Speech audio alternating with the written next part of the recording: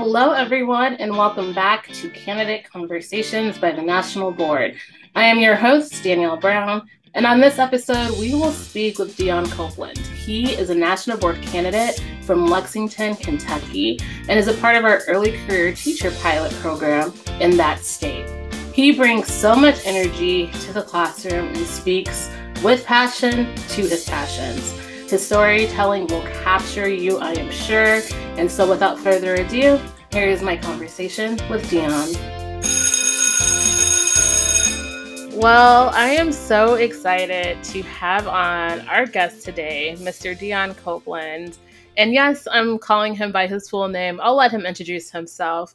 But in full transparency, this is like our third time recording. And so I'm just excited to have a really authentic conversation. We did the, kind of Q&A back and forth, and then tech was teching. So Dion, this is really going to be just a conversation between two peers, two colleagues, which is what I feel like we are. So with that, I feel like go ahead and get started by maybe just sharing a little bit about yourself, your name, where you teach or what you teach, and your year in candidacy. Yes. So, hey, Danielle, I'm so excited to be here with you again. I don't mind that this is like our second and a half time trying to record this because the audience needs to hear what we have to say, right? They do. Um, They really do. so, speaking of the audience, hey, listeners, my name is Dion Copeland. I am a third year social studies teacher in Lexington, Kentucky, pursuing my national board certification. I am in my second year of candidacy, working on components 3 and 4. I submitted components 1 and 2 last year, and I'm awaiting those scores in December, like I'm sure many anxious teachers are. Yeah, this is the time of year where I think people really start to feel like, okay, there's 2 months left in the year as a whole. We know that holiday time around the school year goes by so quickly with vacations off, things that you engage in to like bring the joy and love of teaching back into the classroom. And then you're also here waiting on these scores that just inform you of your practice, right? I'm trying to be really intentional that scores just inform you about how you presented your practice. It's not an indication of who you are as a teacher or what you're able to accomplish. It's really just a focus on what evidence you provided that was then assessed. Mm. Um, so, with that, how are you feeling about scores coming up in like a month?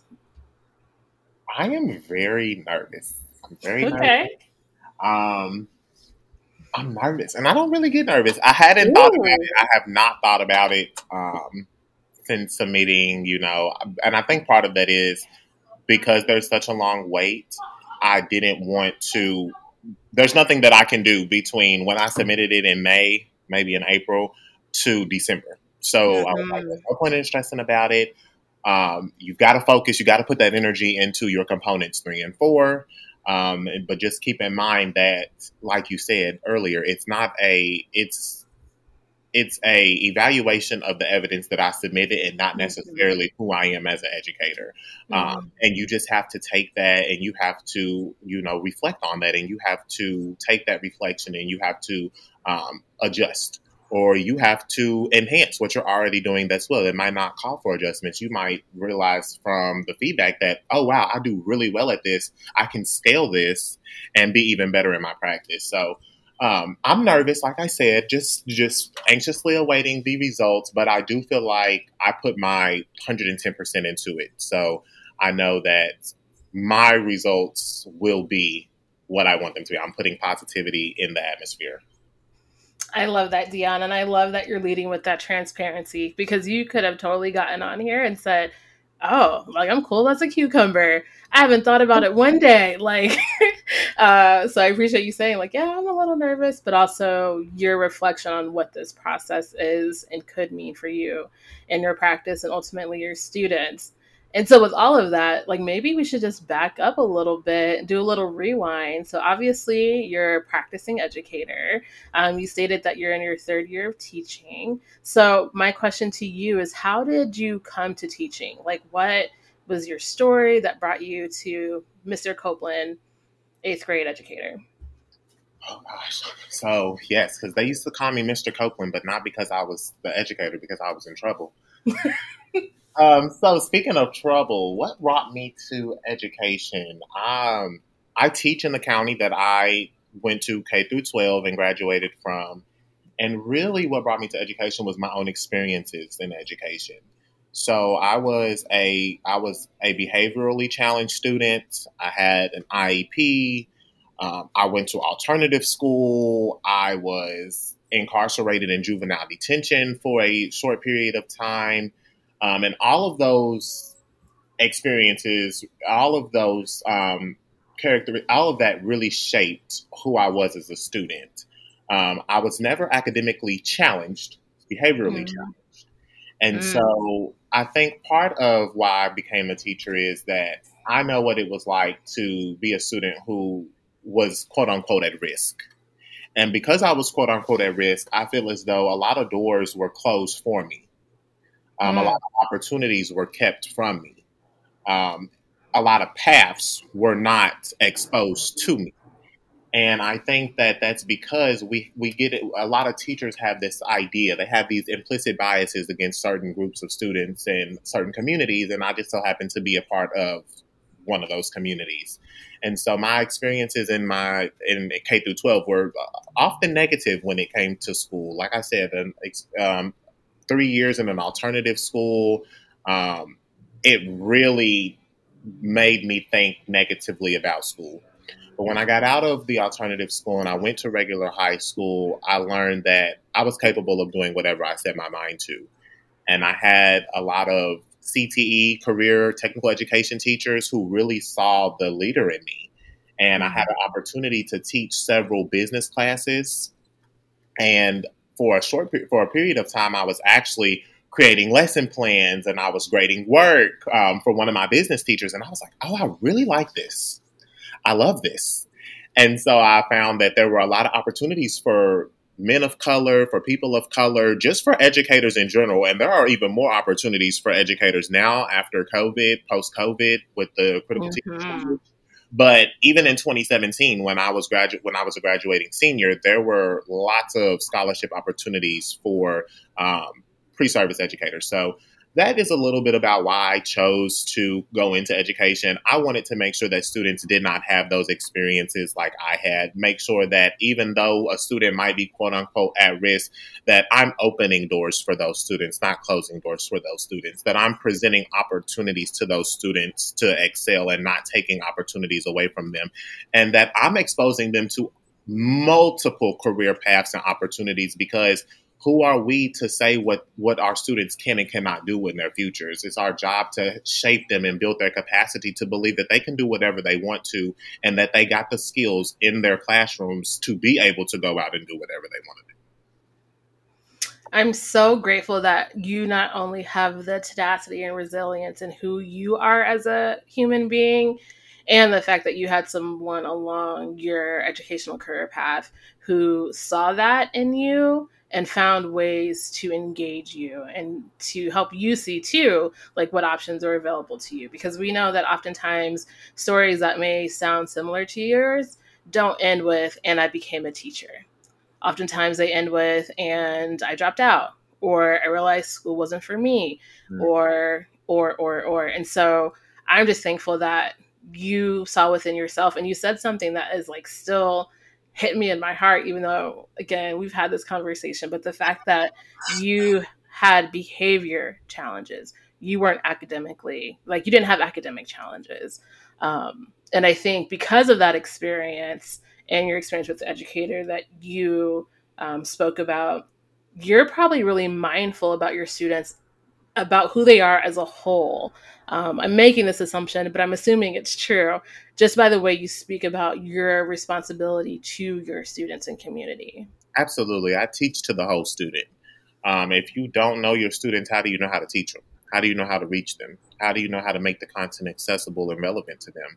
So I definitely agree that your assumption is correct that I teach to the whole student. My goal in the classroom is to reach them and meet them where they are and get them where they need to be. Like, that is my goal in my classroom every single day for all of my students. I don't care where you come from. I don't care what your parents' political affiliations are. I don't care what color Mhm. you are. I don't care what gender you are. I don't care if you don't pick a gender. I don't care. I don't care. What I care about is you. I care about who Mhm. you are as an individual. I care about who you are, um, and not just who you are as a student, right? Because you are not like, I'm not a teacher 24/7. You are not a Mm. student 24/7. We are all people. We are all human, and we have basic needs, right? And so, how can I teach you without meeting your basic needs? How can you learn without having your basic needs met, right?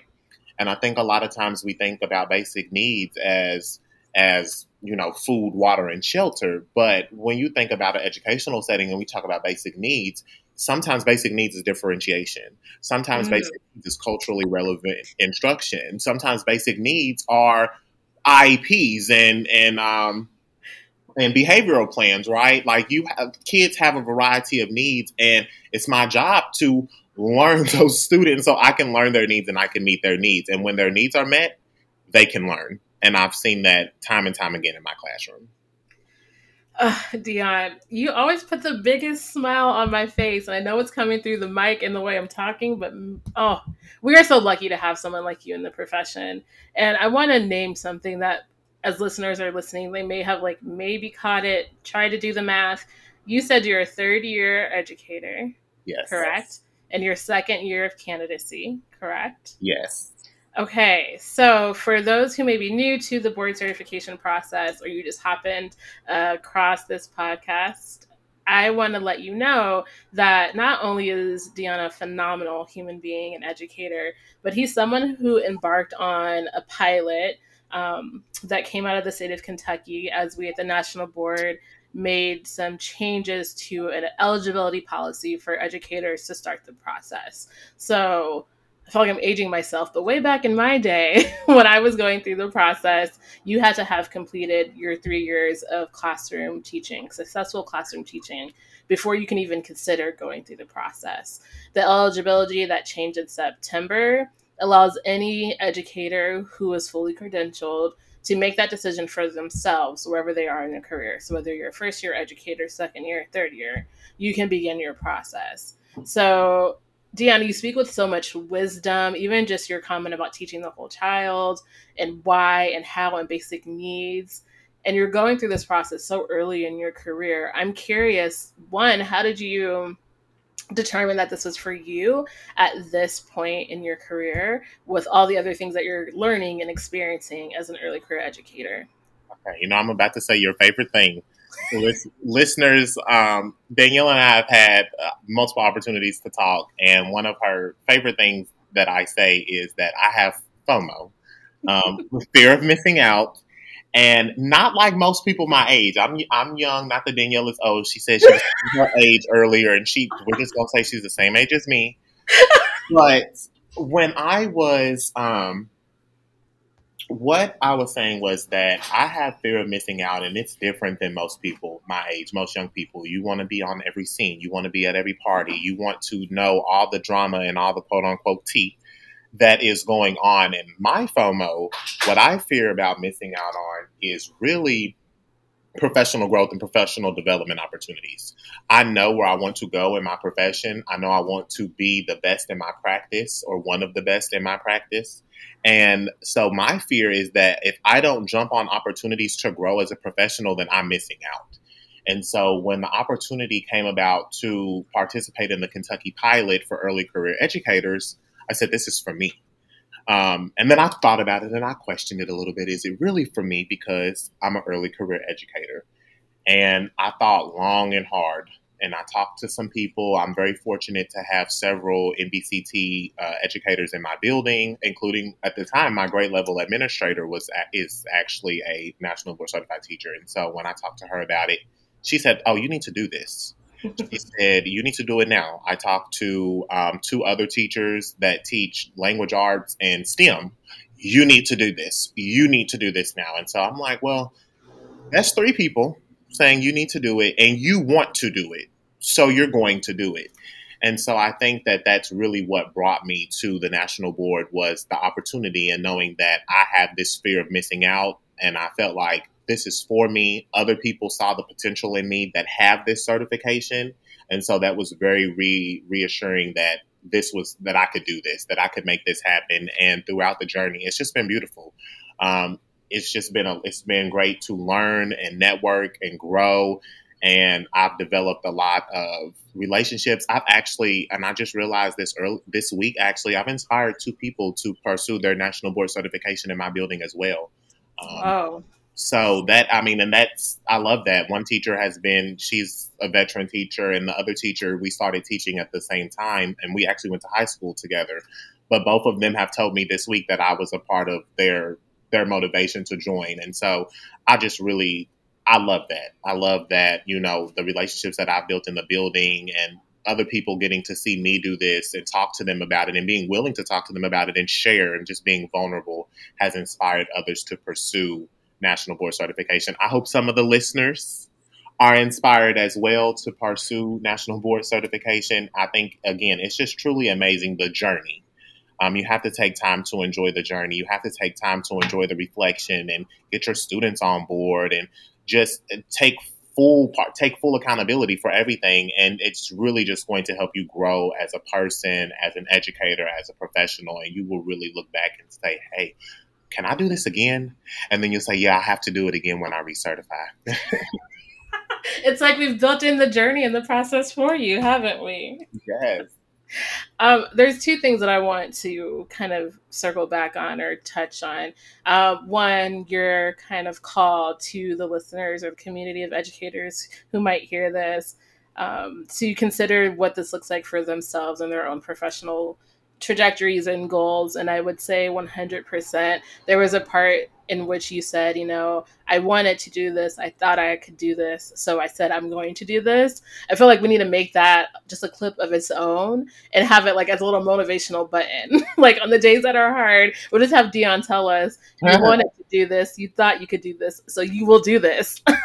Yeah. So that's one thing. And then the second thing that is news to me too, but news to you if you just like heard about this week, the impact you've had on colleagues by your modeling, your experiencing, and your sharing. So you did hint at like this is a journey. It's a journey that you do and you engage in with the students, your learners, your community. So I'm curious, as you're going into your second year of candidacy, is there things that you've learned either about your practice, your students, the community, all of the above, as you've embarked on this journey?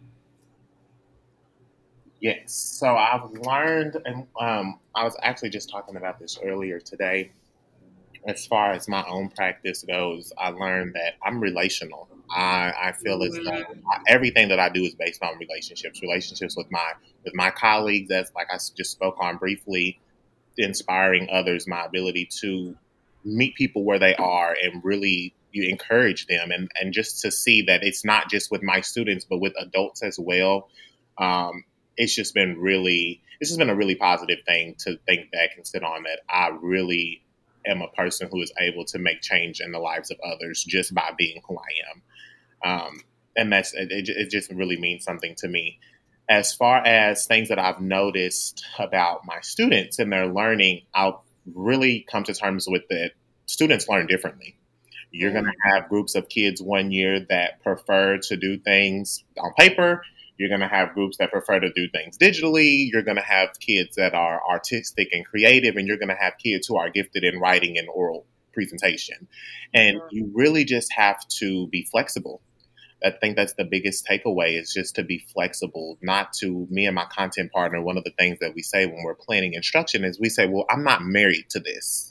That's kind of how we let each other know that we might like this resource or we might like this lesson. But if there is something better for our students, if there is something that needs to change for our students, because our students come first, they are first. So if it's not benefiting them and we need to change, we need to pivot, we need to do something to make sure that it is beneficial to our students, we're going to do that.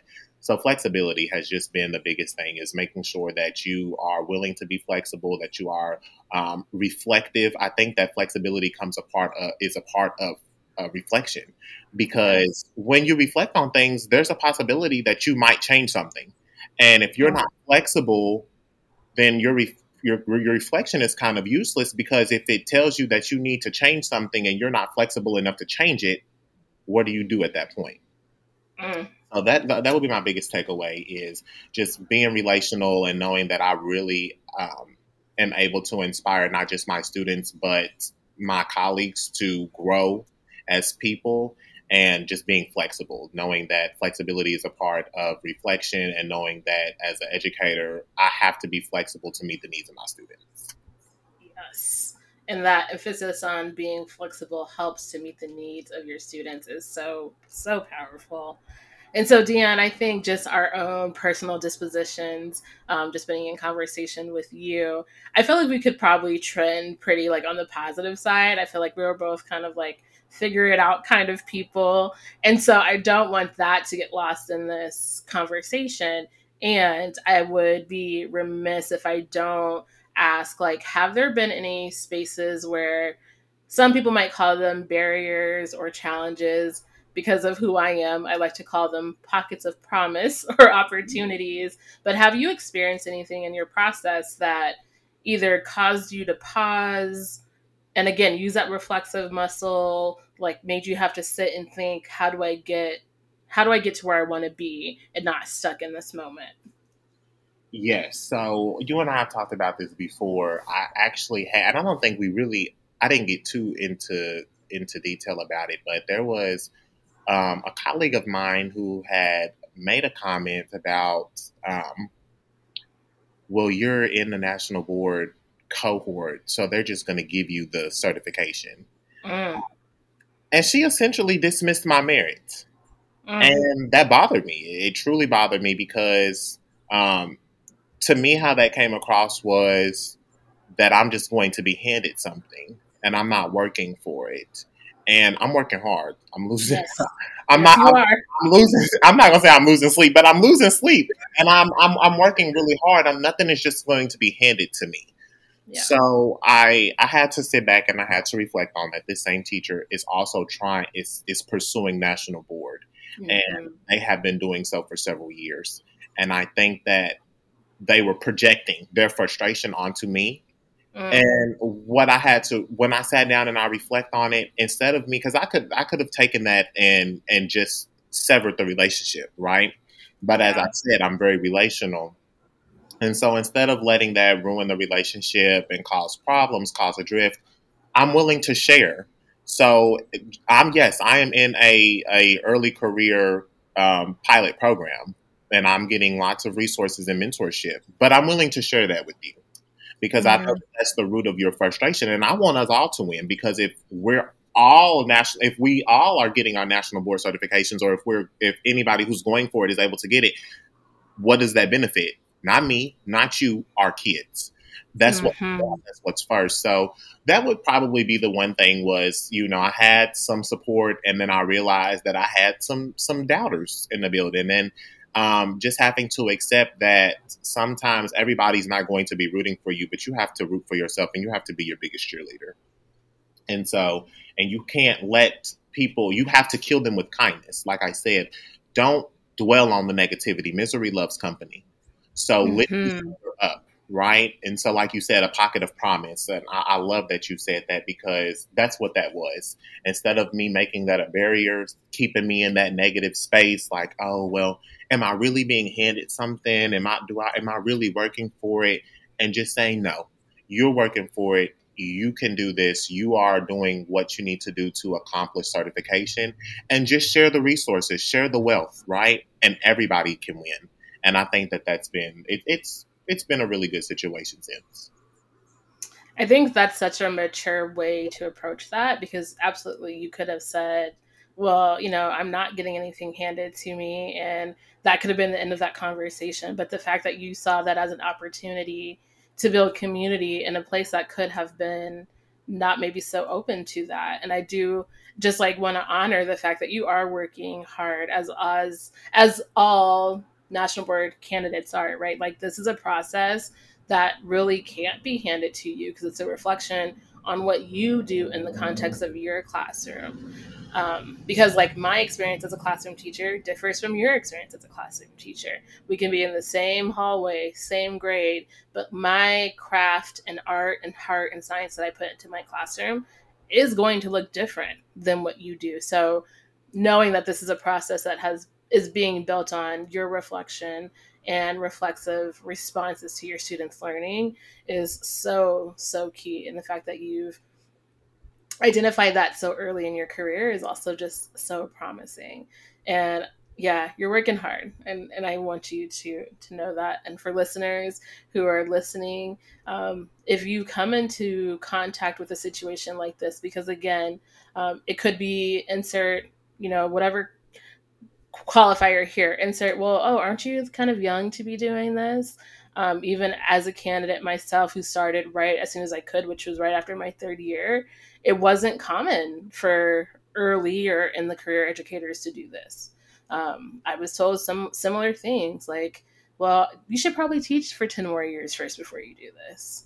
But why? Like, I'm ready now. I was ready to refine my practice now. I didn't want to wait 10 years and then have to unlearn something that I could have learned as I'm engaging with my students now. Right.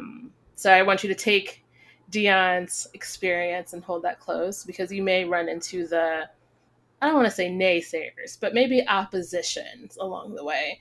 And know that this process is for you as long as you deem that this process is for you. Dion, I always enjoy our time so much together. And so I I do have a question. know. Why can't you live in Kentucky? I know. I'll see you in a few weeks though, in a Yeah. weekend. But I do have a question for you that we didn't address last time, and it's actually been something that's present on my mind after having some conversations with other programs and my colleagues here. Is there something that year one in Candace Dion did or didn't do that year two candidate Dion is like, oh, had I known, I would have told him to do blank. And I asked that because we've been having conversations. There's timelines and there's deadlines for all sorts of things, and you really don't have to quote unquote commit to this process until February. Yet supports happen early. We encourage you to start writing early and Mhm. reflecting early. Um, as a candidate, do you see the importance of like starting this kind of when you can and you're able, even though May feels so far away? Or do you feel like you can like slow down a little bit? I'm just so curious about what you're feeling right now Yeah. since starting sooner. So it's definitely different for everybody. I would say it's especially unique for me because I'm completing my master's program as well. And Mm-hmm. I have like 5 extracurricular roles, supplemental duties, if you will, in my district. Um, I'm a part of a national cohort. So for me, sometimes things do get pushed back and sometimes Mm-hmm. things get addressed immediately because I know that if I push it back, there's things back there too. And so I can't push it back because it's going to get lost in the sauce. Yes. And so for me, I just think that as far as like things that I would change based on like knowing that how busy I am, I did change something. I started Mm-hmm. earlier than I did last year. So last year, I told myself it didn't feel as heavy because I knew that I was taking a test. Mm-hmm. And then you do the differentiate. Unit 2 is about differentiation, or component 2, I'm sorry, is about differentiation. And so it didn't feel as heavy because it's really about your content knowledge, what you know, and what you need to study for your test. So again, Yes. reflecting on that, what do you know, what do you need to do, so you can make the best use of your time. Um, so knowing that and telling myself you need to make the best use of your time because this year is going to be heavier than last year. Like you said, I've already gotten a jump start on my writing. I've already recorded the video, and whether I use it or not is besides the point. I've gotten accustomed Mm-hmm. to, I've got the form signed. My students know what I'm doing when the camera is out, why the camera is out. They know we don't change anything. We're going to act just the way we would act if the camera was not there because we want it to be a genuine reflection of what goes on in Mr. Copeland's room. But just going ahead and getting all of that stuff in place so when I am ready to really dive in, I've already started. It is Yeah. so important to start. And I've been telling, like I said, my friends in the building who have decided to pursue certification. I've been telling them. I had a conversation with a peer earlier today. She was recording some videos and she had some questions for me. And I told her, I said, just record. She was concerned about student behavior, and I gave her some tips. I said, no, they want to see this. I said, you teach sixth grade. I said, they don't expect them to be perfect, right? And so when you have behavior, I said, this is the perfect opportunity to showcase who you are as an educator. How do you use your knowledge of students to correct their behavior in a way that doesn't diminish the learning? It doesn't make them feel less than in the classroom. It lets them know that you care about them, want them to know the correct things and behave appropriately, and that your objective is to for them to learn and to get through your content. And she said, oh, okay, that makes a lot of sense. So the things that I would tell myself is don't be afraid to talk to people. Don't be afraid to say you're not sure what to do in this situation. Ask for help, ask for Mm. feedback, ask for advice, and get started early.